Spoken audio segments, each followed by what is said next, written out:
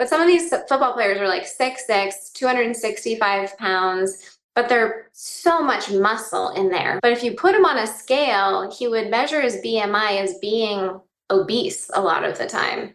That's an example where that's not a useful measure for somebody who is way adequately muscled and a really tall person.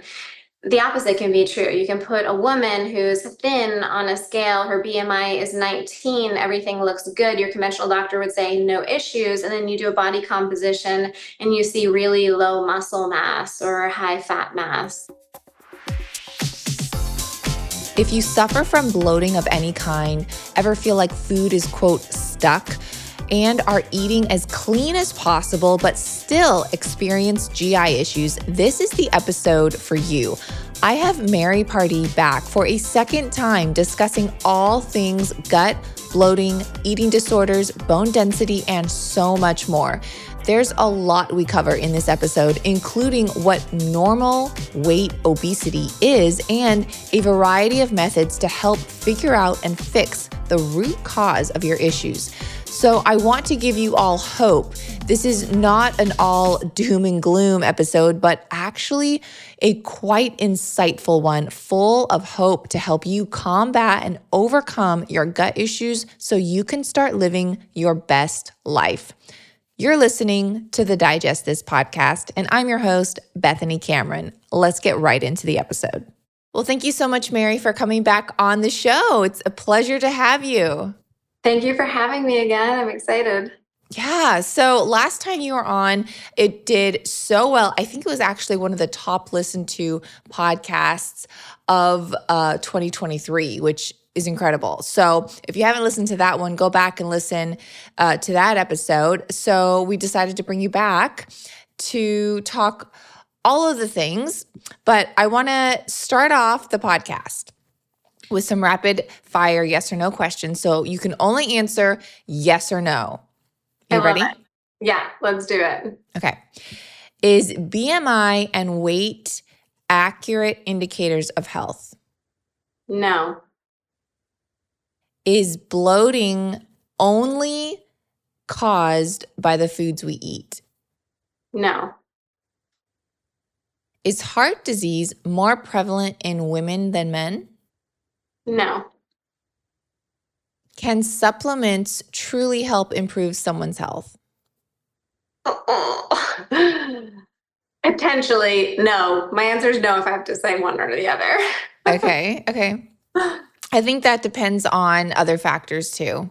So many, yeah. Yesterday was really tough for that one. I'm like, I want to keep going. Yeah. All right. Okay. So last one. Can someone turn their health around even after the age of 60? Yes. Okay, so these are just some precursors here of what we're going to talk about today. And so stay tuned till the very end. If you guys haven't heard, I just came out with a strawberry flavor to add to my Bethany's Pantry protein powder line. This newest flavor delivers such a robust strawberry flavor without any natural flavorings or artificial sweeteners. And the natural pink color is created by using 100% pure beet and strawberry powder. And I don't know if you guys knew this, but it's actually not required by law that you don't have to list sub-ingredients in a single ingredient. So many freeze-dried and dehydrated fruit powders actually contain a carrier such as maltodextrin or dextrose, which are sugars. And companies add this ingredient to prevent clumping of the powder and keep it, quote, free-flowing. But for me, I know better, and I seek out only the best, purest form of ingredients to add to my Bethany's Pantry products, including our digestive support strawberry flavor. I'm reading through reviews right now, and Gina E. gave it 5 stars and wrote, "This is the best protein powder I have ever tasted. I will definitely be buying again. Thank you." And Nancy S. wrote, "Strawberry is the best flavor of all 3 flavors." And she also rated and reviewed and gave it 5 stars. And Jennifer C. wrote, "Only protein powder that doesn't bother my stomach. I can't live without it." So you can see my protein powder is loved and appreciated by so many, and it's vegan, paleo, keto friendly, as well as suitable for those on a candida or diabetic lifestyle. It's also glyphosate free and contains no gluten, grains, or lectins. Yes, that's right, you guys. We actually remove the lectins from the peas, which is why countless customers message me on Instagram saying after trying other pea protein powders, this is the only one they can actually digest without any issues. You see, it's not only the taste, but the purity and the way we process it without any chemicals that makes it so special and different. So if you're ready to start your journey to a healthier and happier gut and ultimately happier life, head on over to newzest-usa.com/Bethany's Pantry to grab a tub of the strawberry protein and check out all of the other Bethany's Pantry gut-friendly goodies. Again, that's nuzest-usa.com/Bethany's Pantry to see my entire line of products. You guys are gonna love them and your gut will too. newzest-usa.com/Bethany's Pantry. I get asked all the time on my Instagram if you can take too much sodium, if that's like even a thing. And well, before I tell you the link between low sodium levels and stress, I also want to tell you that the reason I went into a coma back in 2018 was due to low sodium levels. In fact, when they checked my sodium levels in the emergency room, they were off the charts low. And this is just one reason I take electrolytes every single day. And yes, I even salt my smoothies and every single meal. But low sodium levels and electrolytes can also cause a number of other factors, including stress. Cortisol is a hormone released during times of stress that affects nearly every process, including our mental state in the body. Now, high cortisol, in fact, has been linked to depression, fatigue, and stress in both men and women. So, where does sodium come in? When someone is sodium deficient, their cortisol levels go way up. Now, that's bad news for your mood. In addition, sodium deficiency triggers your adrenal cortex to start pumping out aldosterone. Now, aldosterone tells your kidneys to retain sodium. This is a useful survival mechanism, but it's not good for long-term well-being. And high aldosterone not only raises blood pressure, but it's also been linked to clinical depression. This again is just one reason why we all need to make sure our sodium levels are at their peak. The confusion of too much sodium in the body comes from the type of sodium. Refined iodized salt is what we should be staying away from. Now, if you really want to boost your mood in the right direction, listen to this, you guys. Studies suggest that magnesium status is closely linked to anxiety. And when someone is nervous, they excrete more magnesium in their urine, causing magnesium levels to drop. Additionally, on a population level, dietary magnesium intake is negatively correlated with anxiety. And clinical data also indicates that magnesium supplementation can have a relaxative effect. Along with anxiety, magnesium supplementation may also reduce depressive symptoms. Element provides not only sodium and magnesium, but also potassium, which is helpful in blood sugar regulation, kidney health, and bone density. And the exact ratio Element puts in each of their electrolyte packs is science-backed, resulting in the exact amount we need. Adding electrolytes into your diet is a great way to replenish and rebalance your body, mind, and mood. However, most electrolyte drink mixes contain added gums, sugars, colors, and even added oils, among many other unnecessary ingredients. I am really picky about what goes into my body, so that's why I choose Element's raw, unflavored electrolyte mix. Element's unflavored version contains a science-backed electrolyte ratio of salt, magnesium, and potassium. That's it. Just those three simple ingredients are in their raw, unflavored packs. Sometimes I like adding a squeeze of grapefruit or lemon for a burst of flavor, or simply just drink plain. And you can add more or less water depending on your personal taste preference. So whether you just finished a workout, sauna session, or just need to hydrate for your mental health, Element is formulated to help anyone with their electrolyte needs and is perfectly suited for those following a keto, low carb, vegan, or paleo diet. And right now, Element is offering my listeners a free sample pack with any purchase. That's 8 single serving packets free with any Element order. So get 8 free packs, but you must go to drinkelement.com/digest to get this offer.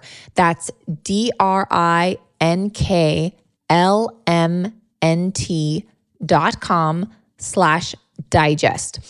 Element also has a no questions asked refund policy. So if you try it and you just don't like it, it's not for you, you don't have to buy it. You can get your money back risk-free, and you don't even have to send back the packs. You can just give them to a friend or family member or neighbor and then be on your way. So you really have nothing to lose.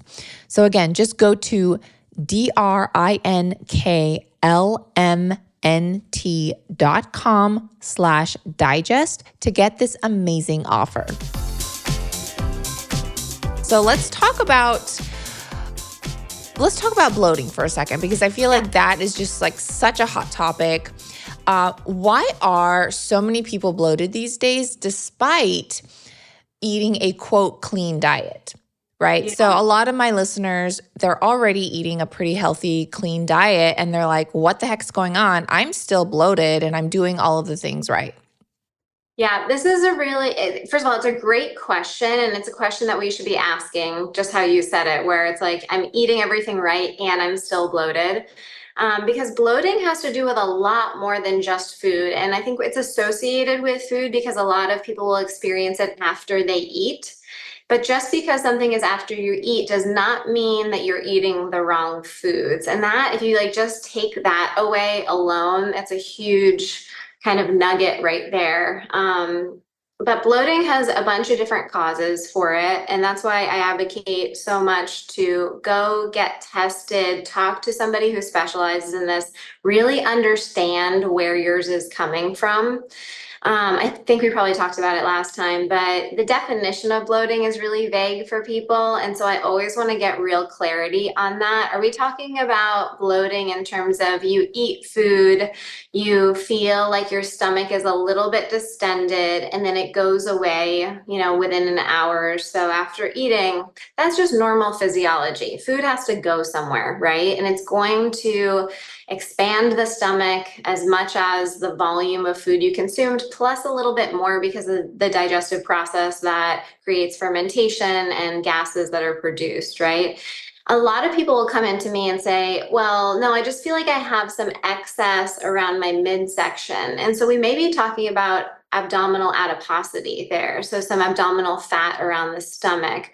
Some people call bloating some water retention that they feel in their face or in their body. That's more edema. So when we're talking about bloating, we're talking about excess gas production or the feeling of distension, the pushing out of the stomach from intestinal causes is really what we want to focus on there. But there's many, many causes, and food is one of them, because when we eat, you go in, you digest your food. The digestion process, it allows us to break down food, and that process alone creates some gas production because it is a chemical process. And then you have your microbes that are there that digest the fibers that we can't eat. And those guys definitely produce gases in the intestines. And so there's some fermentable carbohydrates that we have that will produce more gas than other foods. And the big factor here is that they've done studies that show when you do a CT scan on some people that report with bloating, and you do the same scan on people who say, I'm not bloated, there's groups of people that have the same amount of gas in the people that don't report bloating as do report bloating. And so it may not be an absolute gas production issue. It may be that there's a visceral hypersensitivity to the gas that's there. And this is really, really common, but this is when there's a kink in that communication between the gut and the brain, where the gut is sensing distension and discomfort when everything is actually very normal. And so it's difficult to pick apart those pieces, but we have to, because we don't want to be chasing down food when food is not the issue. It's this visceral hypersensitivity or the kink in communication between the gut and the brain. Okay, so let's just say that is the case. How do you fix that if someone has that hypersensitivity? Yeah.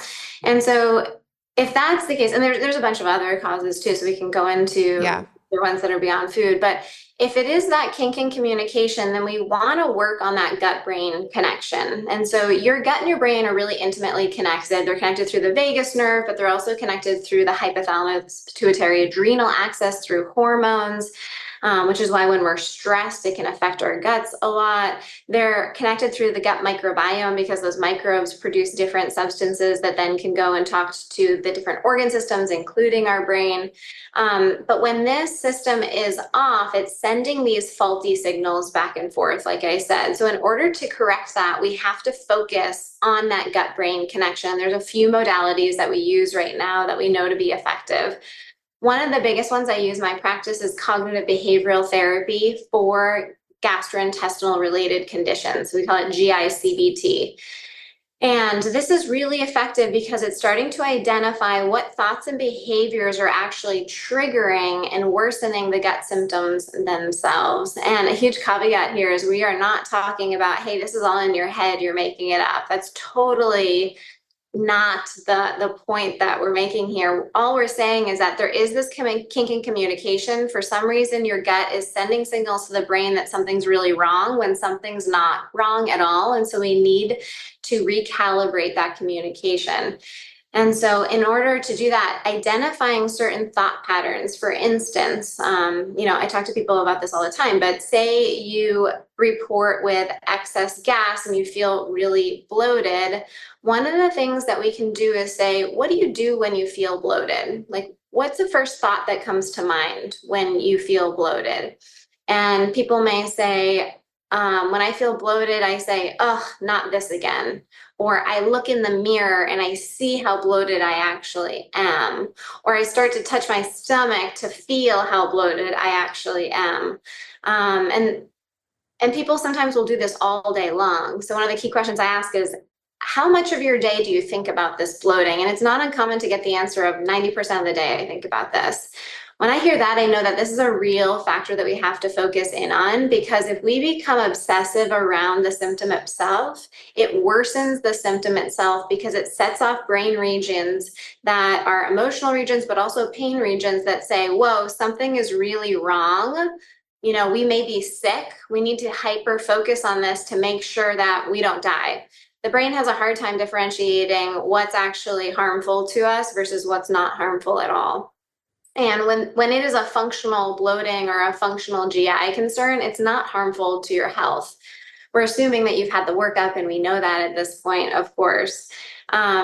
But just changing that thought pattern from, oh no, not this again, or what clothes am I going to wear, or did I pack a baggy shirt if I'm on vacation? I can't wear the tighter dress that I wanted to wear.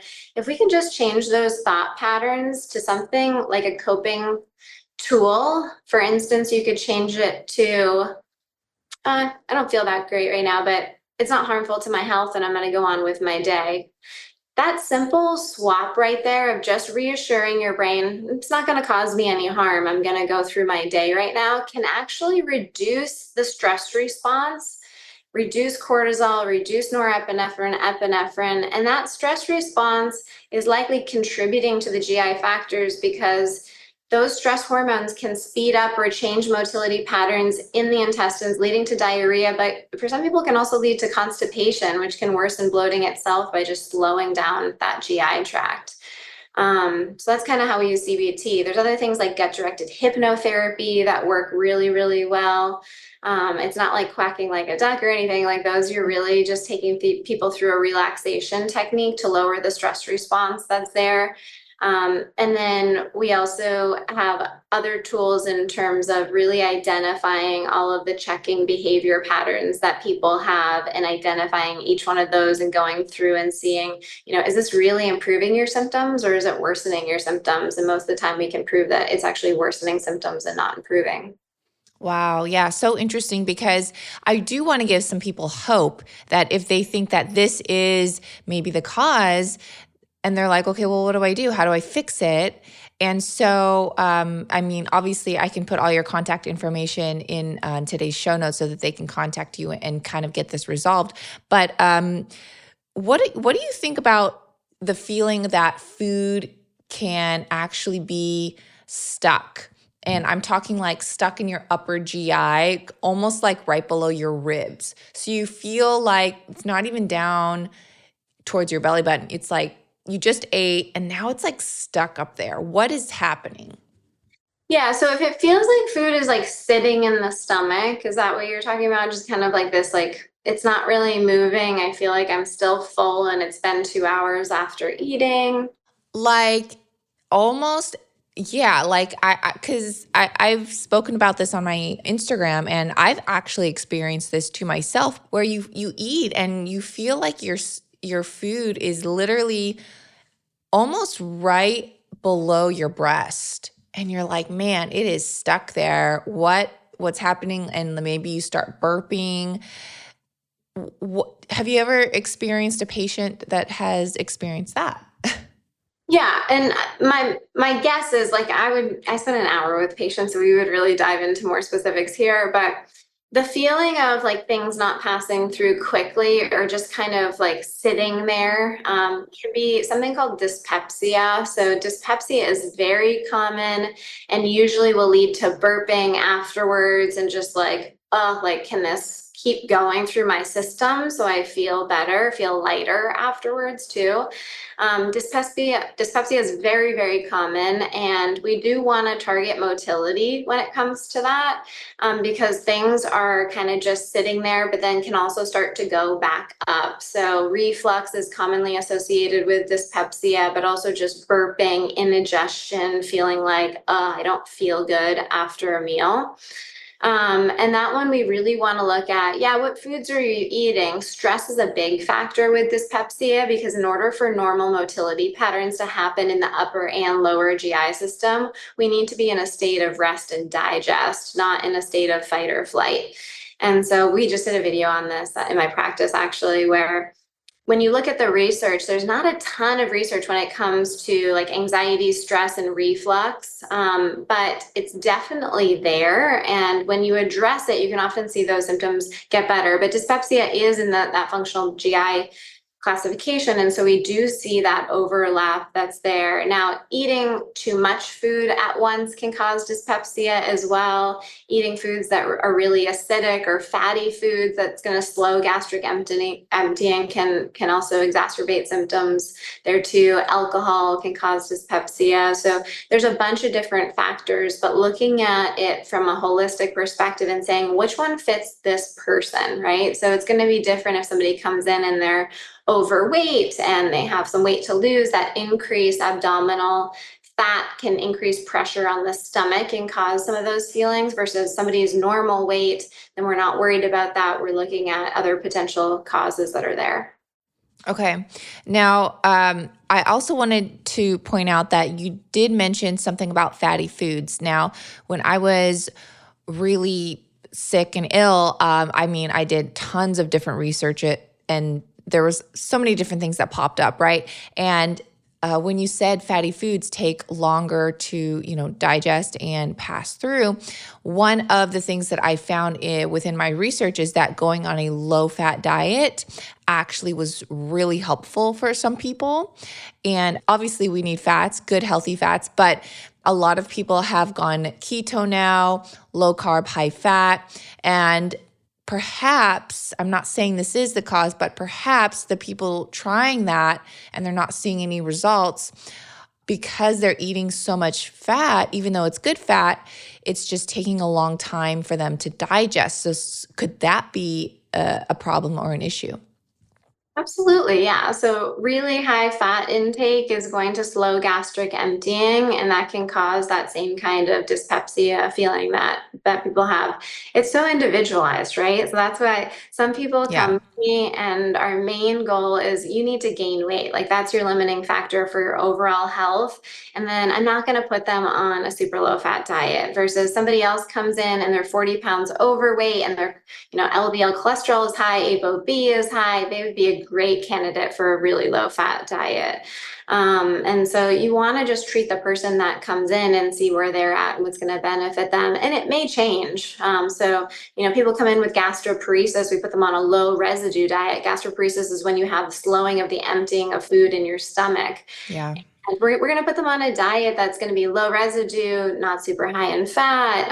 But that diet should change once the gastroparesis resolves, especially if it's just an acute phase of it, because that diet may help with their symptoms now, but may not be the best diet for longevity and general well-being.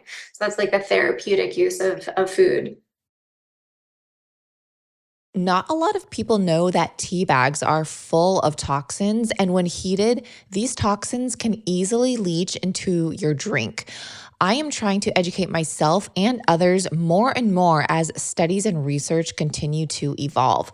Not to mention the toxins and chemicals sprayed on the actual tea leaves and herbs commonly mixed into the toxic tea bags. And a lot of companies are now adding natural flavors to their teas. And we all know from my viral Instagram video that natural flavors are not natural at all. They're made in a lab and are added to products to make you more addicted to that product. Natural flavors, toxins, and chemicals are hijacking our taste buds and disrupting our endocrine system and gut health. That's why I appreciate Peak Tea.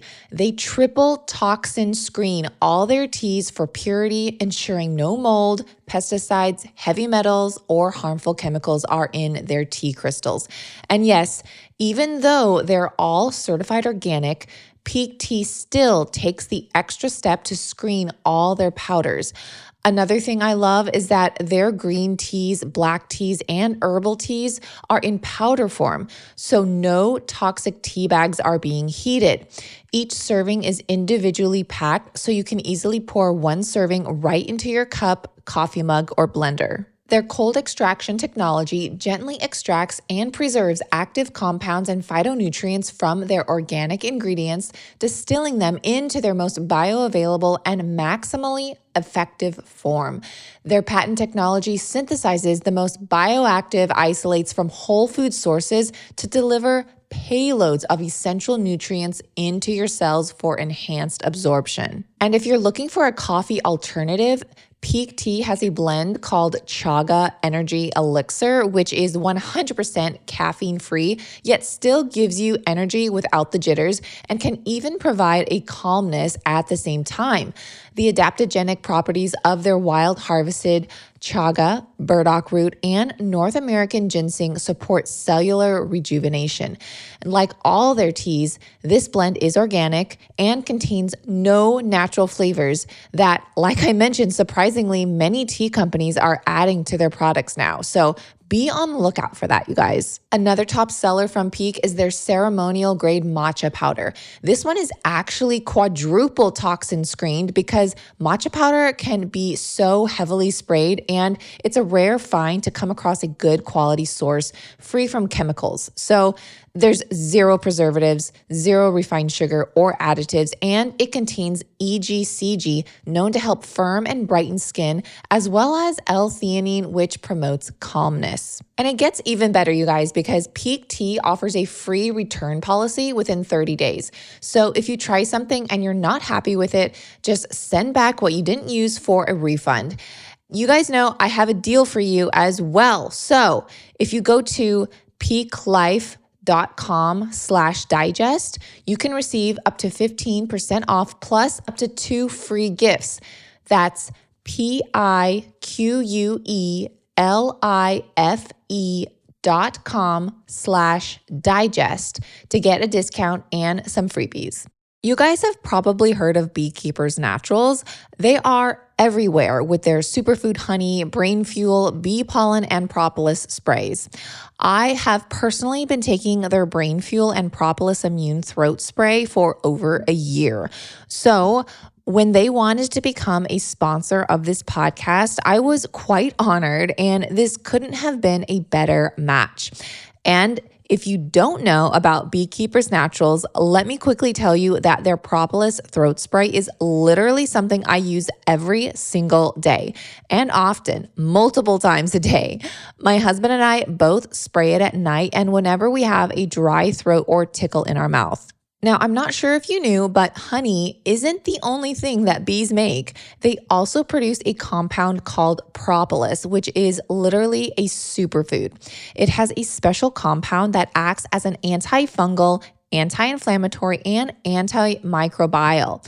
One study found that when topical propolis was applied 3 times a day, it helped to heal cold sores, and the researchers found the propolis cream not only reduced the amount of herpes virus present in a person's body, but also protected the body against future breakouts. Another 2021 review found that propolis may also help treat mouth and throat infections, as well as dental cavities. And these are just a few reasons why Beekeepers Naturals uses this natural aid in so many of their products, and also includes it in their raw honey for a full spectrum superfood sweetener. The founder, Carly, actually created her products after experiencing reoccurring tonsillitis that worsened because her body couldn't tolerate antibiotics.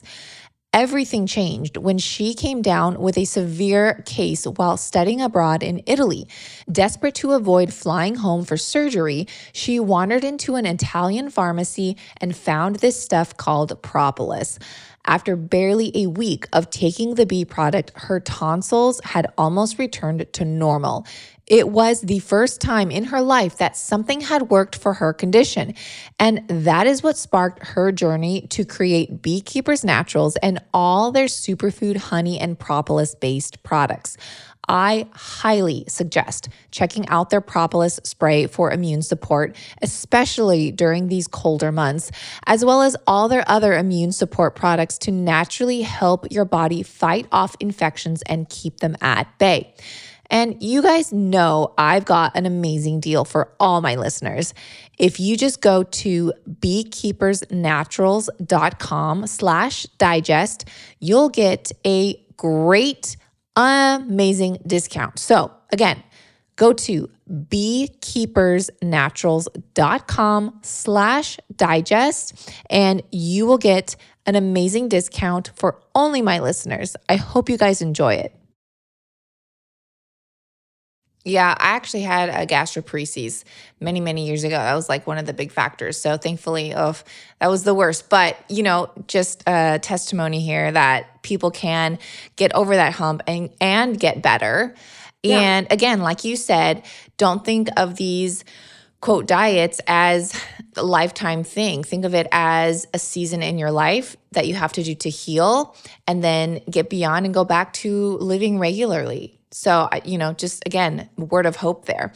Now, going back to my original question, why are so many people bloated these days despite eating a clean diet? Now, we're talking about different factors like stress, how the mind works. What about, bacteria infections, overtraining, working out too much and eating right after you work out? That's huge. I'm just trying to think, eating too fast, eating too often, like all these things could play a role.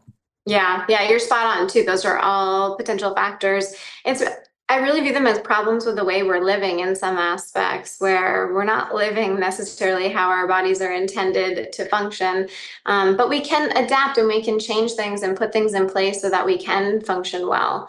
But being on the go in general is not conducive to normal digestion. So if you're eating in the car, in a Tupperware as you're on the 405 in LA, like my commute, that's not going to be the place where you're going to fully digest digest your food. And like you said, if you are eating a huge meal and then doing an intense workout either right after or right before, again, that workout is great for you, but it does induce a stress response. And so your body is going to increase cortisol, it's going to increase norepinephrine, and we want all of that. But, we want to make sure that we're pairing food when we should be pairing it, and when we're ready just to actually accept the food and digest it properly. I think stress is an epidemic in this nation, whether we feel stressed or whether we don't feel stressed. I think that our bar for stress has risen so much that it's hard to feel where we really should be. And there's things called like aerophagia, which is the oral swallowing of air that is a huge driver for bloating for some people. And yet I've never had one person that comes in and says, hey, I swallow air, it's an issue. It's almost always that we have to dig deeper and realize that in a form of stress for them, they're actually swallowing air as a coping mechanism, and it's leading to bloating. Nobody's doing that intentionally. It's a behavior adaptation that's pretty hard to catch. Sometimes you have to send people to a speech pathologist to start to catch where that's happening. But there's so many different facets. When you talked about like the bacterial component, we have small intestinal bacterial overgrowth or intestinal methanogen overgrowth. And that can be the overproduction of gases in the intestines that's leading to that sensation of bloating. I think stress is a huge contributing factor to SIBO, especially because of how reoccurrent it can become, where you can get through it and then it comes back and get through it. But also a big motility factor there. And motility in the GI system is partly regulated by your HPA axis. And so, especially people that come in, they have an IBSD, let's see. So they have diarrhea predominant IBSD, and they say, I have urgency. Like, I'm scared to go out in public because I don't know where the nearest bathroom is. And I'm always scanning to figure out, like, where can I go to the bathroom? Am I safe here? Do I need to, like, look it up on my phone?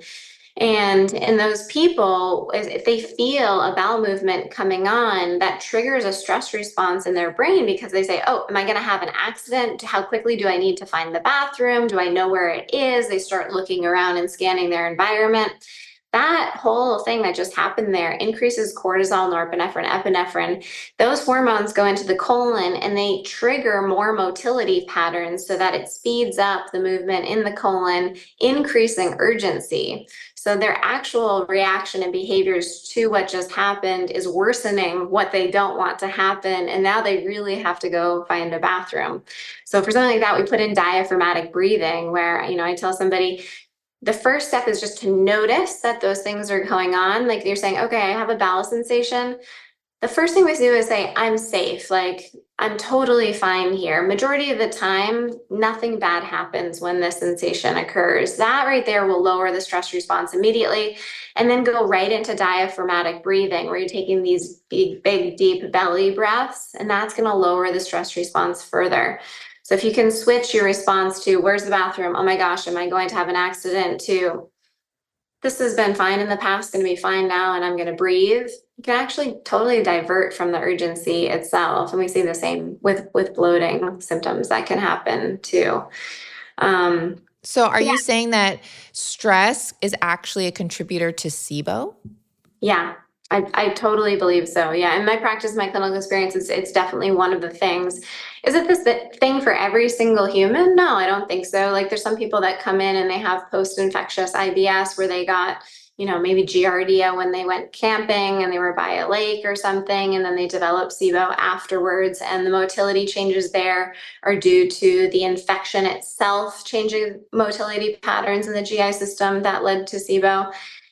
What could happen after that is stress could potentiate symptoms, though, for sure, because of that cycle that we have. When you have a new symptom, whether it's bloating, gas, diarrhea, constipation, muscle pain, headaches, like even it's outside of the GI tract, when you have a new symptom that's not common to you, it makes you concerned, which is a normal human response. We want to be like, what's going on? Like, this isn't me. Like, I don't like this. This doesn't feel good. That's automatically going to put you into a stress response of trying to figure out what is this issue that's going on here. And that stress response increases hypervigilance in the body. Then you start to scan other parts of your body. do I have a fever? Is my foot okay? Maybe I have some knee pain, actually. I have some back pain, right? You just start to scan. Again, totally human response. We want to do that because we're trying to make sure, are we going to die or are we not going to die? That's really what your brain is doing. However, when it is a functional bowel issue, we know that there is nothing dangerous that's happening in your body at that point. So that stress-free cycle that has started, all it does is end up perpetuating the symptoms, and they start getting worse. And when the symptoms get worse, then the anxiety, fear, and frustration get worse. And then when those symptoms get worse, the bloating, constipation, diarrhea get worse. And then we start, I call it the cyclone, right? Where it gets stronger and stronger and stronger. And that's where we have to break it with some of these gut-directed behavioral therapies. Yeah, well, I've definitely experienced that myself, and it's a double-edged sword. It's a catch-22, and I think we actually talked about this in our previous episode that when you were on, but it's like you have a bad experience with a food, and then you don't want to eat that food again, or maybe you are going to eat it again, but you're so scared to, and then you've already set yourself up for another bad experience with that food, but it could have just been your mind. Now, let's just talk about maybe it actually is the food. I want to talk about food combining because I've personally experienced and also come across tons of other people where they're like, I've had X food before and I was fine. I had Y food before and I was fine, but when I ate X and Y together, oh my gosh, it's the worst. So let's talk about food combining. Is that a real thing, first of all? And what foods should we not combine and eat together? Yeah. I'm actually gonna probably punt this one just because I'm very aware of food combining and I've read a little bit about it. I'm by no means an expert in it. And there's a reason why I haven't gone down the path is when it comes to my clientele, I don't see food combining being something that would be healthy for their psyche.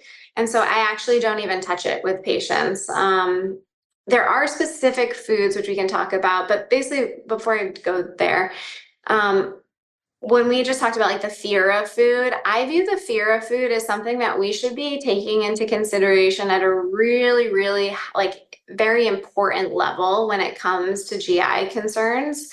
And it's in part to do with my personal history, but also in part to do with how many people that I have seen that come in with functional GI issues that end up developing disordered eating or eating disorders because of the functional GI issue, or had the eating disorder before, and then, they also have functional GI issues because there's a huge overlap there.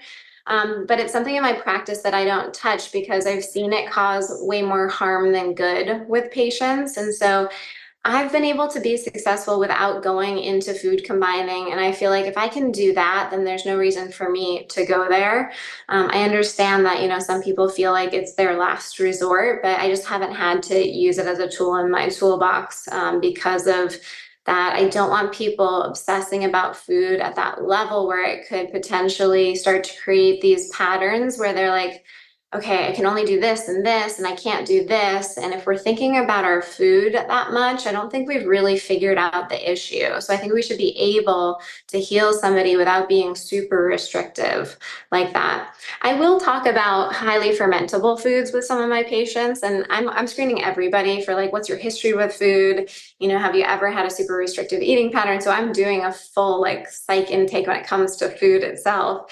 But if I don't suspect any restrictive eating patterns, then I may talk to somebody about those fermentable carbohydrates. So we call them high FODMAP foods. And these are foods that are high in fermentable carbohydrates, meaning that when you consume them, they can produce excess gas production in the intestines, which is totally normal. And in most people, that excess gas production doesn't bother them because they don't have that hypersensitivity to the expansion of gas in their intestines. In some people, especially in people with irritable bowel syndrome, that expansion of gas from the fermentation can cause real symptoms of like discomfort, pain, cramping, bloating, gas. And in those people, sometimes a low FODMAP diet can be really helpful. I just take them through it for about 6 weeks, and then we reintroduce each of the groups and we try to identify, okay, is it more the, fructose containing or fructan containing foods, or is it more like sorbitol, or is it more, lactose? So we're identifying which of those groups and then just keeping that one group out, reintroducing everything else for diversity. Okay, well, I love that. And, I really think that there is an extra step in what you're talking about as far as like the mind, right? Now, I do want to ask you though, because I know melons in particularly should not be eaten with a lot of other foods. Now, have you heard this, or like watermelon, dairy, things like that? Yeah, I've briefly heard it in the food combining world. It's just not something I practice. And no, like I said, I'm also not super well read on this topic, but just from a psychology standpoint, I work so closely with some GI psychs. So there are psychologists who specialize in the gastrointestinal tract and food relationships, where I really steer away from any of those hard and fast rules. But not to say that I'm right about everything, because Okay. I've learned that I'm definitely not right about everything. No, I mean, I think we all can learn, and nobody knows everything, but I know that you are well experienced in this field. Now, you did mention something about eating disorders and how that is so prevalent. And why do you think that is? Like Yeah. people that have IBS? Yeah, there's a huge overlap with functional GI issues and eating disorders. I think that there's a couple of reasons. I think that when you look at the predisposing factors and risk factors for irritable bowel syndrome, but all of the functional GI issues, those risk factors include a neurotic personality type or obsessive personality type. They also include being female as a risk factor for them, and they include trauma early in childhood, or just trauma in general, as well as anxiety, depression, and mood disorders. And I don't even like to call them like that. If we're human, you've experienced anxiety, depression, right? They're part of the human experience. But because there is such an overlap with mental health and GI issues, and there's a huge overlap in terms of eating disorders really stemming from a mental health place, then you're going to see that overlap be there. So that's just one of those factors. But the other thing, I just did a post on this recently, is the actual eating disorder, especially like let's talk about anorexia first. But anorexia nervosa is the second most deadly mental health condition that we have. It's only second to opioids, which is, Wow, that's insane. yeah, second most deadly. So it's more deadly than anxiety, depression, PTSD, things that have a really high suicide rate. More than like alcoholism. It's the second most deadly. Like, I can't even, say that without reiterating it over and over again, because it's a really staggering number. But even more surprising is 22% of children and adolescents struggle with eating disorders. That's a huge number. It's about 9% of females over the course of their life, a little less than men. I think those numbers are actually way underestimated, because I think a lot of people, including myself, never sought help for an eating disorder. So I don't think I was ever pulled into that. But just in general, how prevalent they are is really nerve-wracking. And I say this because the reason that we see a high mortality rate with something like anorexia is not just from the suicide that can be associated with it. It's actually physiological things that happen when we restrict food to that level. And so when you start to restrict food to such a level, you see end organ damage of livers shutting down, kidneys shutting down, but the GI system starts to shut down as well. So I had a post on Instagram that it was like, not eating enough food can cause constipation. And I said something like kind of cheeky, like, if not a lot goes in, not a lot's going to come out. And I had these comments of people like, oh, duh, like that makes sense. Like, tell us something we don't know. Like, why would you say that? And I was like, well, if you read the comment section, what I also put is it's not just a volume issue. So it's not just if you put a little bit in, a little bit's going to come out. It's also the issue with how low calorie affects all of your organ systems, but including your colon, where we see decreased motility that happens in the intestinal tract of people on really low caloric diets, especially with people with disordered eating patterns, where if your colon slows down to a level, you're going to increase bloating, you're going to increase constipation because fermentation can happen for a lot longer because things aren't moving through. Gastroparesis is a very common side effect of anorexia nervosa as well. And then it becomes a feed forward cycle for some of these people. And I was definitely in that camp where it's like, I can't eat more because now I don't feel good. I feel full. My appetite is lower. And like, we need to fix this in order for me to be able to eat more. And now I know refeeding is so important because you have to get a little bit more uncomfortable. You got to like kickstart the machine again. So you have to increase calories first, and it may be uncomfortable, but in order to get that machine going, you need to increase calories to a level where your colon, your intestines, your stomach can start moving normally again. Because what you're saying is that your metabolism slows down. So Mm-hmm. when your metabolism slows down, because that's like a natural thing that your body is like, oh, I'm in starvation mode. I need to keep food in me longer and utilize everything. So once the metabolism slows down, it starts to hold on to nutrients. Thus, things can ferment because they're in you longer. That's what you're saying, correct? Absolutely. Yeah.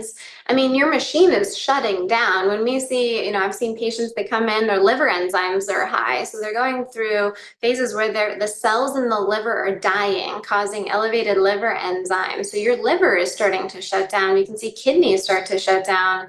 And that's why the mortality of anorexia is something we need to talk about more because it's way more than just an aesthetic, mental health condition. It's a real physical issue too that needs to be addressed. Yeah, and I feel like social media and just like media in general is not helping. Yeah, totally. um, and what about the other side of an eating disorder? Because you were saying, you know, a lot of women do have this, not to say that men don't. I've seen men, admit to that as well.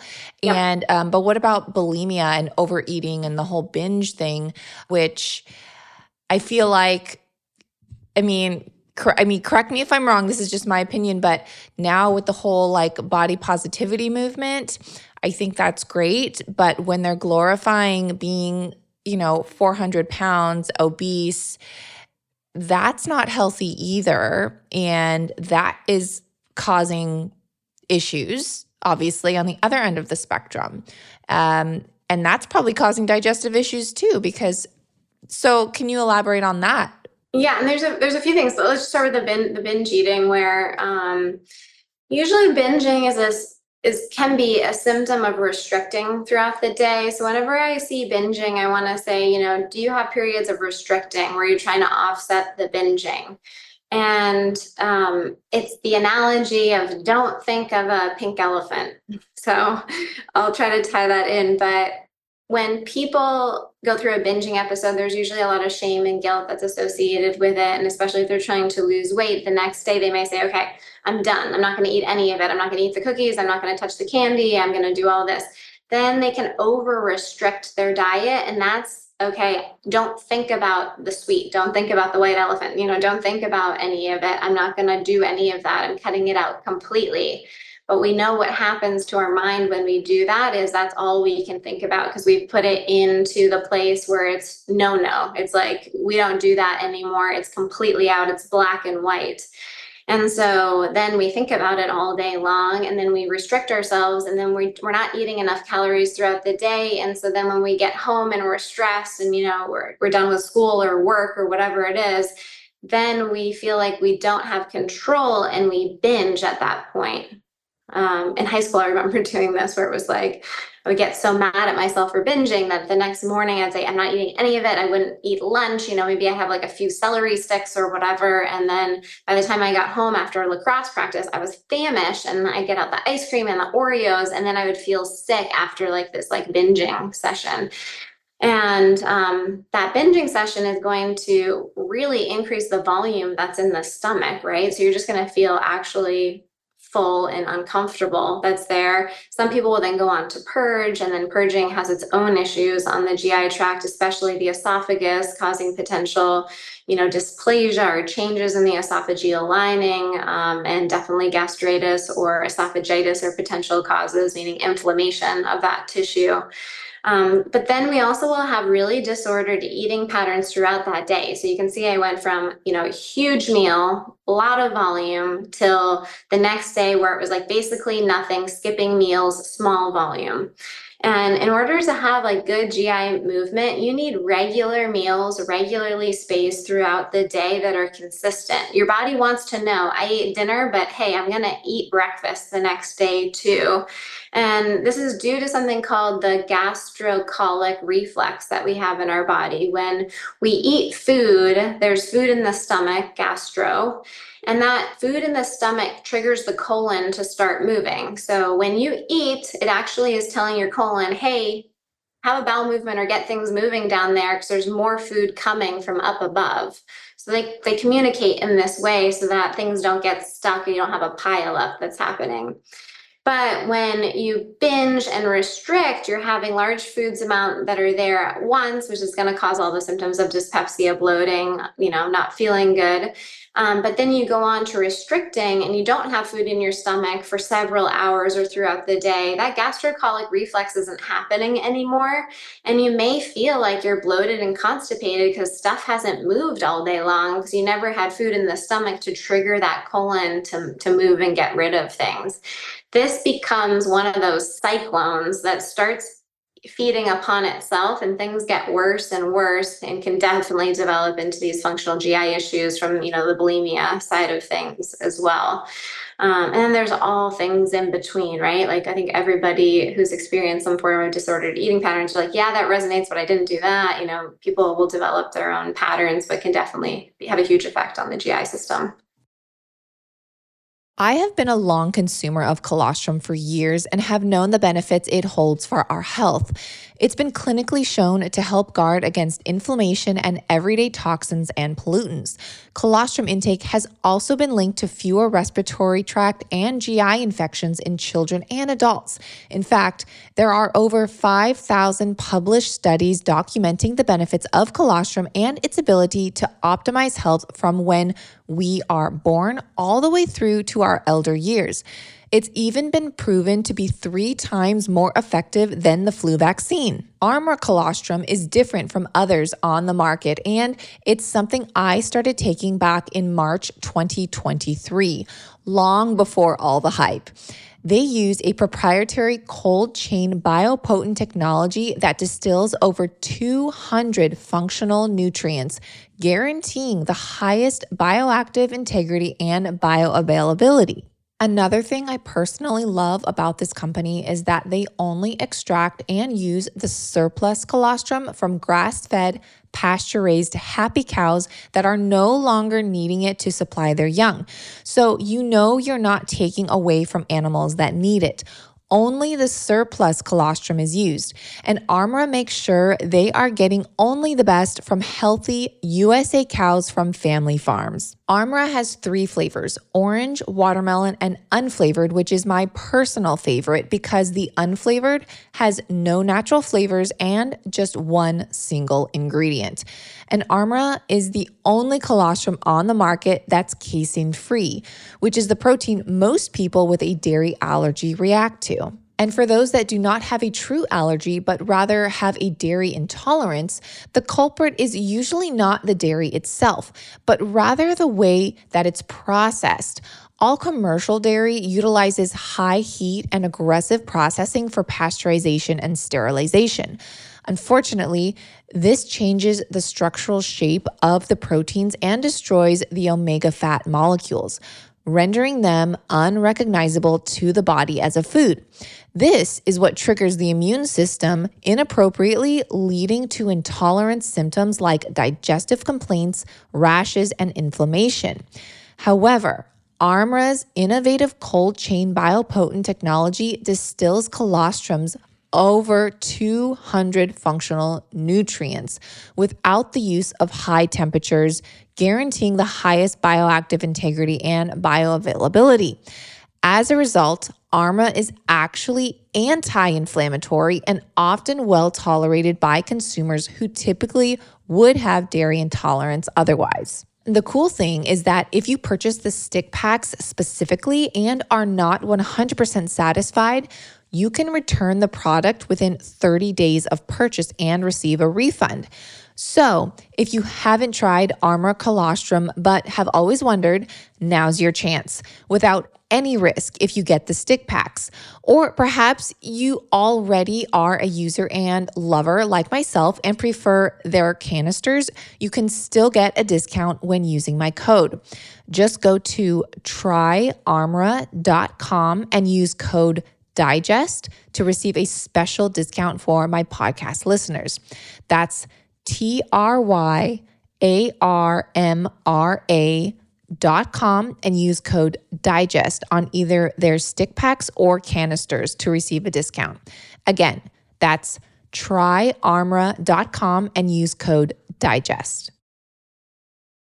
Yeah, well, essentially, you're just confusing your body, basically, because it's like, okay, wait a minute, I haven't eaten. Should I hold on to the food? Oh, wait, I ate too much. And then there's that cycle, like you said. And so often, like, how many times do you hear of people and they're like, I binged on Oreos or I don't know, whatever, some food. And you never hear someone say, oh, I binged on grass-fed meat and vegetables and like foods that are really nourishing, right? It's always the candy, the chips, or the whatever you want to call it, which are full of chemicals, which can't be good for your body. So not only are people binging on, just overeating in general, but they choose the least good for you foods full of chemicals, and then you're not getting any of the nutrients that your body truly needs. So that's just like a double-edged sword right there. Yeah, and it's also because of that psychological effect that we have when we say, I can't eat it, this is off limits for me. I can't have the Oreo, I can't have the bread, I can't have the cookie. We want it that much more. If you're a teenager, you probably have known that. Your parents say you can't do something, like you want to do it that much more. And so sometimes actually allowing some of those foods into your diet, like I'm a huge proponent of like, eat the sweets when you want it, because if you don't label that as off limits, then you're not going to have these episodes where you're like, I can't stop eating it, because it was never off limits in the first place. It's just in moderation, just to say like, I'm not going to, eat a bag of chips at once, but I'm going to allow myself to have one when I want something salty and crunchy, because then I won't feel restricted later on. Yeah, well, and I even get comments on Instagram or questions, and they're like, how do you not eat all of the things that you make? Or like, because I'll make brownies and cookies and like all these things. And I'm just like, I will make like sometimes 2 to 3 recipes a day, and I don't want it. Like, this is what I do for a living. So I try to explain to them, like, I'm making desserts all the time. Like, I don't crave it because I'm constantly tasting. I'm constantly like, I want like a burger or like, something. I don't want to say like, not that the things that I make are like not nourishing, but I want something like more savory or whatever. So it kind of goes into that same concept where it's like, I don't really crave it. I like it, but I'm not wanting to eat the entire pan of brownies. And I hear it all the time just with like people that work in coffee shops. They're like, oh my gosh, I can't stand coffee. I'm around it all the time, so same concept. Yeah, and I want to jump in there too, because it's such a good point, and I didn't really touch on it. It's like I'll keep using myself as an example because I know it well. But if I had gone through that episode of binging after school, and then the next day I woke up and had like a really high protein breakfast, and then at lunch I had like a grass fed beef patty and like veggies and like a really good balanced lunch, I wouldn't have gone home and been famished and had to do all of that, right? Like it was also not to do with, I was like saying, I can't eat any of these. So taking them off the limit and saying I have to totally restrict. but it was also just a lack of, good, healthy protein and fiber and veggies throughout the day where I was literally starving myself. And then when you're in that place, you're just really hungry at a certain point and you feel like you don't have as much willpower. So I think that's a great point. We need to be making sure we're really feeding ourselves throughout the day. Yeah, for sure. And, women too, when in their cycles, that they're fluctuating and like you need certain things at certain times of the month. And so it's just kind of keep that, in mind, not to go like kind of off track here. But okay, so I do have so many other questions and I feel like we haven't even touched on them yet, but I do want to ask a little bit about, again, going back to the initial question about bloating. Now, do you think a hormonal imbalance could be a cause of bloating or birth control, like hormonal birth control, not birth control, but hormonal birth control specifically? Could that play as a factor into disrupting our gut microbiome and then ultimately our gut? Right. And bloating. Yeah. I haven't dived deep into birth control when it comes to the gut microbiome, so I won't speak on that. But in terms of hormones and bloating in general, there's definitely a link, and most women will kind of know this inherently.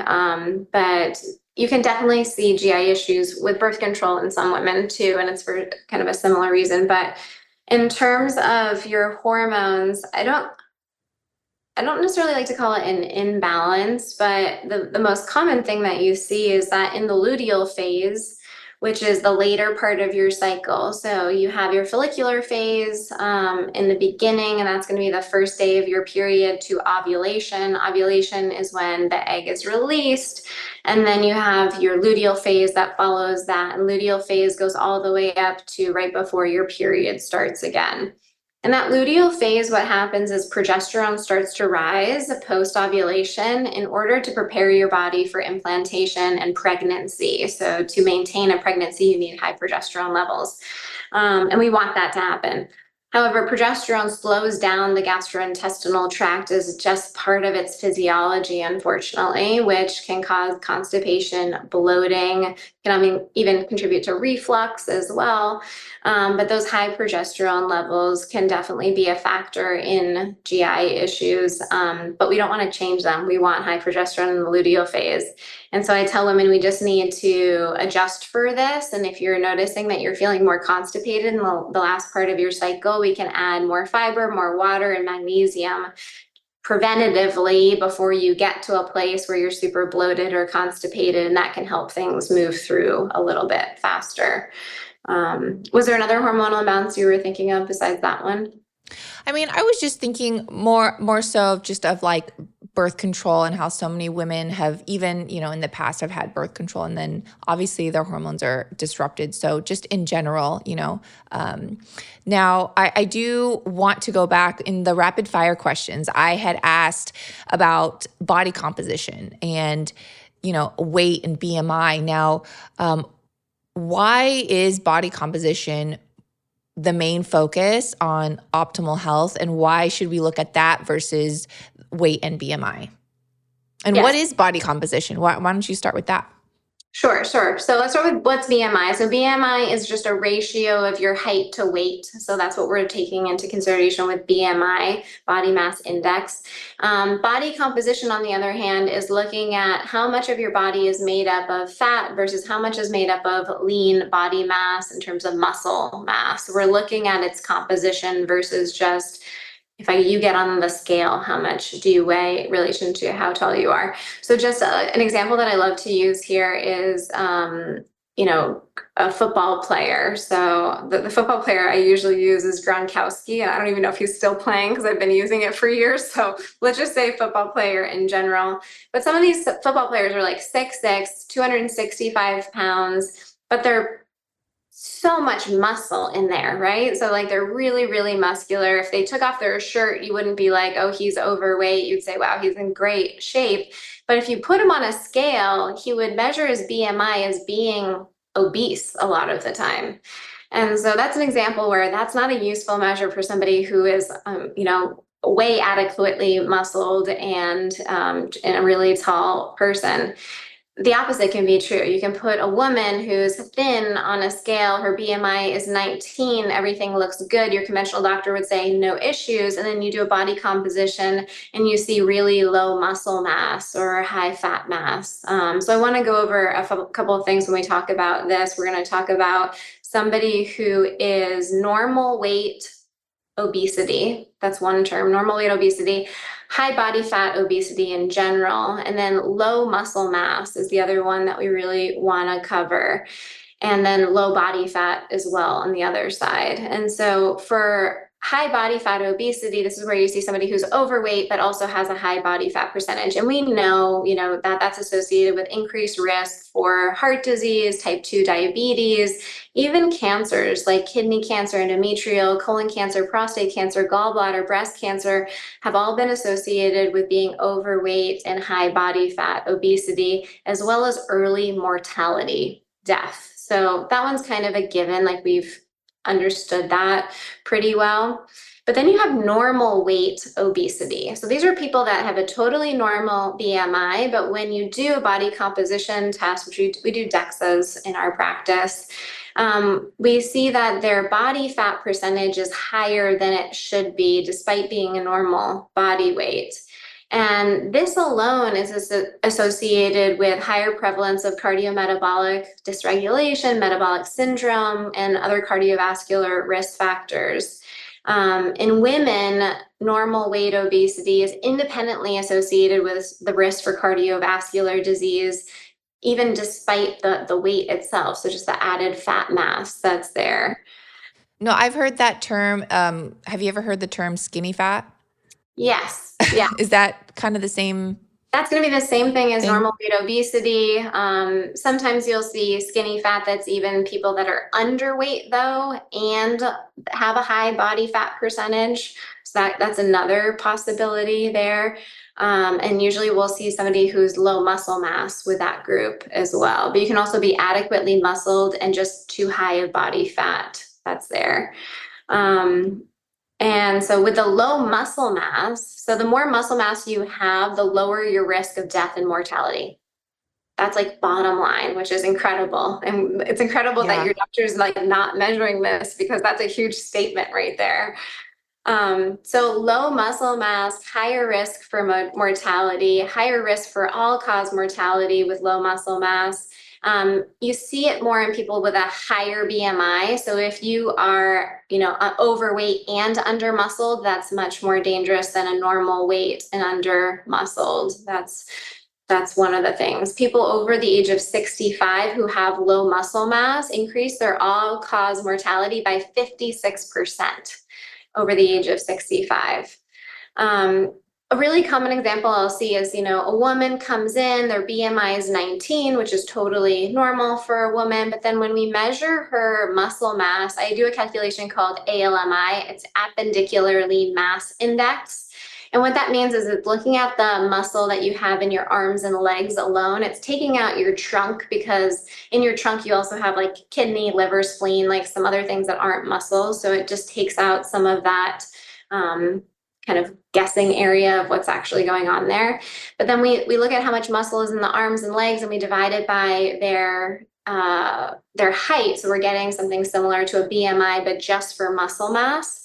And their ALMI for BMI of 19 could be like 5.5. For women, that's really low. So you're in like the 10th percentile for women if you're 30 years old. So, which means that 90% of women who are 30 have more muscle mass than you do. And in those women, I'm really concerned about what's your bone density looking like, because you're not having a ton of muscle mass on you to stimulate new bone growth and just the bone cycling that happens to maintain healthy bones.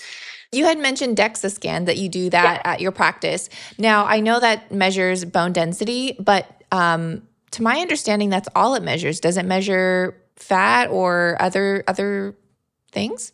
Yeah, great question. No, DEXA scans also measure body composition. Unfortunately, when I send somebody for a DEXA where I have to write the actual order, it requires a doctor's order. They won't usually measure body composition in the hospital settings with those, but those machines have the capability of doing it. Usually they're just not trained on how to get the numbers, or they don't have the outputs set up. But those machines definitely do it. So unfortunately, most of the time I'm sending people for a DEXA scan in the hospital to look at their bone composition, because we need to get it so that it is, they're looking at different parts of the body in the skeletal system in order to diagnose osteoporosis and osteopenia. When you go to something that is not requiring a doctor's order, there's a bunch of places that offer DEXA scans for body composition now, and you can just walk in, you pay, they're like between like 40 and $100 typically, and those will measure your body composition. It's the same exact machine though, so it's unfortunate that they won't do, some places will. I have some hospitals that I know will do both of them. But in the ones that you can just walk in with, they usually won't give you a breakdown of your bone density for like the lumbar, for the hip. Like they won't break it down for the specific skeletal parts that you need to diagnose osteoporosis and osteopenia with. So sometimes we do have to use both of them, which is frustrating. So you have to typically go to these walk-in clinics and then also a hospital, basically. Yeah, and there are a handful of hospitals that will do both of them, which that's like, amazing. They usually won't put the body comp through insurance, but they can put the regular DEXA bone mineral density through insurance. Yeah, our health system is frustrating sometimes. It's very frustrating, but it is good to know that there are alternative clinics and facilities that you don't need insurance. You can just walk in and test yourself, because I feel like so many people are in that boat, myself included, because personally, I just get frustrated with doctors, and it's like, I have health insurance, but only for acute things. Hopefully I never have to use that, but I definitely don't want to be in a car accident, but just in case, right? But for all these other things, I prefer to just pay out of pocket, unfortunately, because our healthcare system, not to go on a tangent here, but they're not really doing any kind of preventative care or looking in what they really need to look into. They're just giving you pills, and they're just giving you a Band-Aid for whatever symptoms. They're not looking at how to reverse things or prevent. And that's something that I love that you do too, is you do preventative medicine. Yeah. That's what excites me too, is we have the ability to prevent so many of these chronic diseases. Heart disease we can prevent, diabetes for a large part we can prevent. We can prevent so many. There's some that we can't prevent yet. We just don't have the knowledge. But for the ones that we do, I like using all the tools that we have. And I wanted to make a quick aside with the DEXA, because we've talked so much about eating disorders and, disordered eating patterns. I don't do DEXAs for some people, because if they're struggling, especially with body dysmorphia or eating disorders, like that would not be something that would be helpful likely for that population, because it can be really triggering to see numbers that come up. And so make sure, you're talking to somebody about it to see if it's a good fit for you, because the last thing we want to do is make things worse and not better. Now you're talking about numbers as far as body composition or the bone density? Because I feel like bone density would be bone density is actually really beneficial for people struggling with eating disorder, because it's very common to see osteoporosis or osteopenia with disordered eating, and just being underweight in general. But no, I'm just talking about the body composition numbers. So like if you looked at your body fat or, your muscle mass, depends on the person, but can be really triggering if there's especially any body dysmorphia that's there, or but really any eating disorder at all could potentially be a trigger to make things worse and not better. Right. That's a really good point. But for bone density, maybe that is something that they should look into. 100%. Yeah. So I send, especially women that are underweight, even when they don't have an eating disorder, maybe their BMI is 18, but it's been lower in the past, and low, muscle mass is suspected just by looking at them, then I'm going to do a bone density scan on them. Because if we can catch osteopenia early, then we can really change things and make sure that we're putting on bone density and halting it or reversing it. Okay. Now, what about supplements? Are there any supplements that people can start taking now for their bones? And which ones do you take for longevity? Yeah, so for your bones with supplements, vitamin D is an important one. And vitamin D and vitamin K2 can be important as well. I test those, so I want to see like where you're at, because if you have a normal vitamin D, then taking more doesn't get you any bonus. Calcium can usually be taken in the food at an adequate amount. Sometimes we'll put somebody on a calcium supplement, as well as magnesium and the other minerals needed for bone health too. Also really depends on your history of like things like kidney stones may change that recommendation.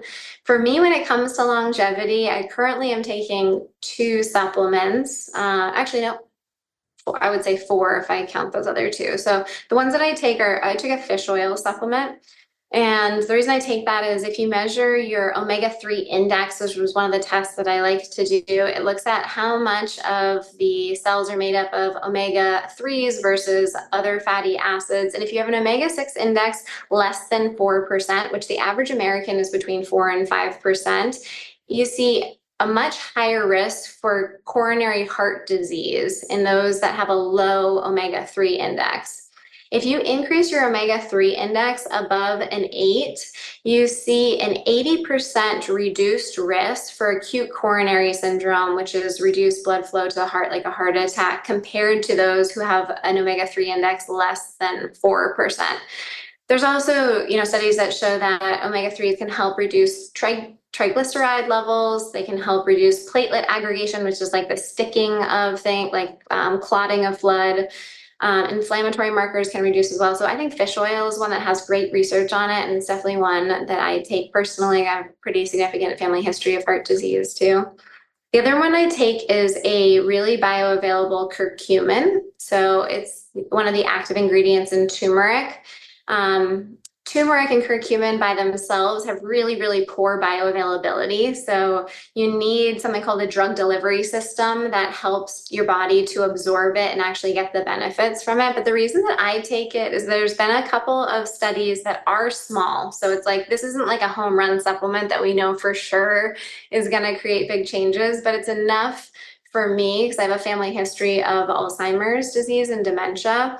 And the study looked at consuming 180 milligrams per day of curcumin. And what they saw was that in patients who had mild cognitive impairment, so already kind of starting to see changes in cognition, when they received the curcumin supplements, it showed anti-inflammatory, anti-amyloid effects in the brain, but improved cognitive function in those individuals as well.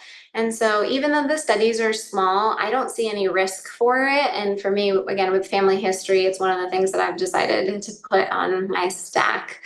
And then the other two are going to be creatine and whey protein, which are the ones that I didn't really consider as supplements, but definitely technically are. And I do those because I want to gain some muscle in the next couple of years.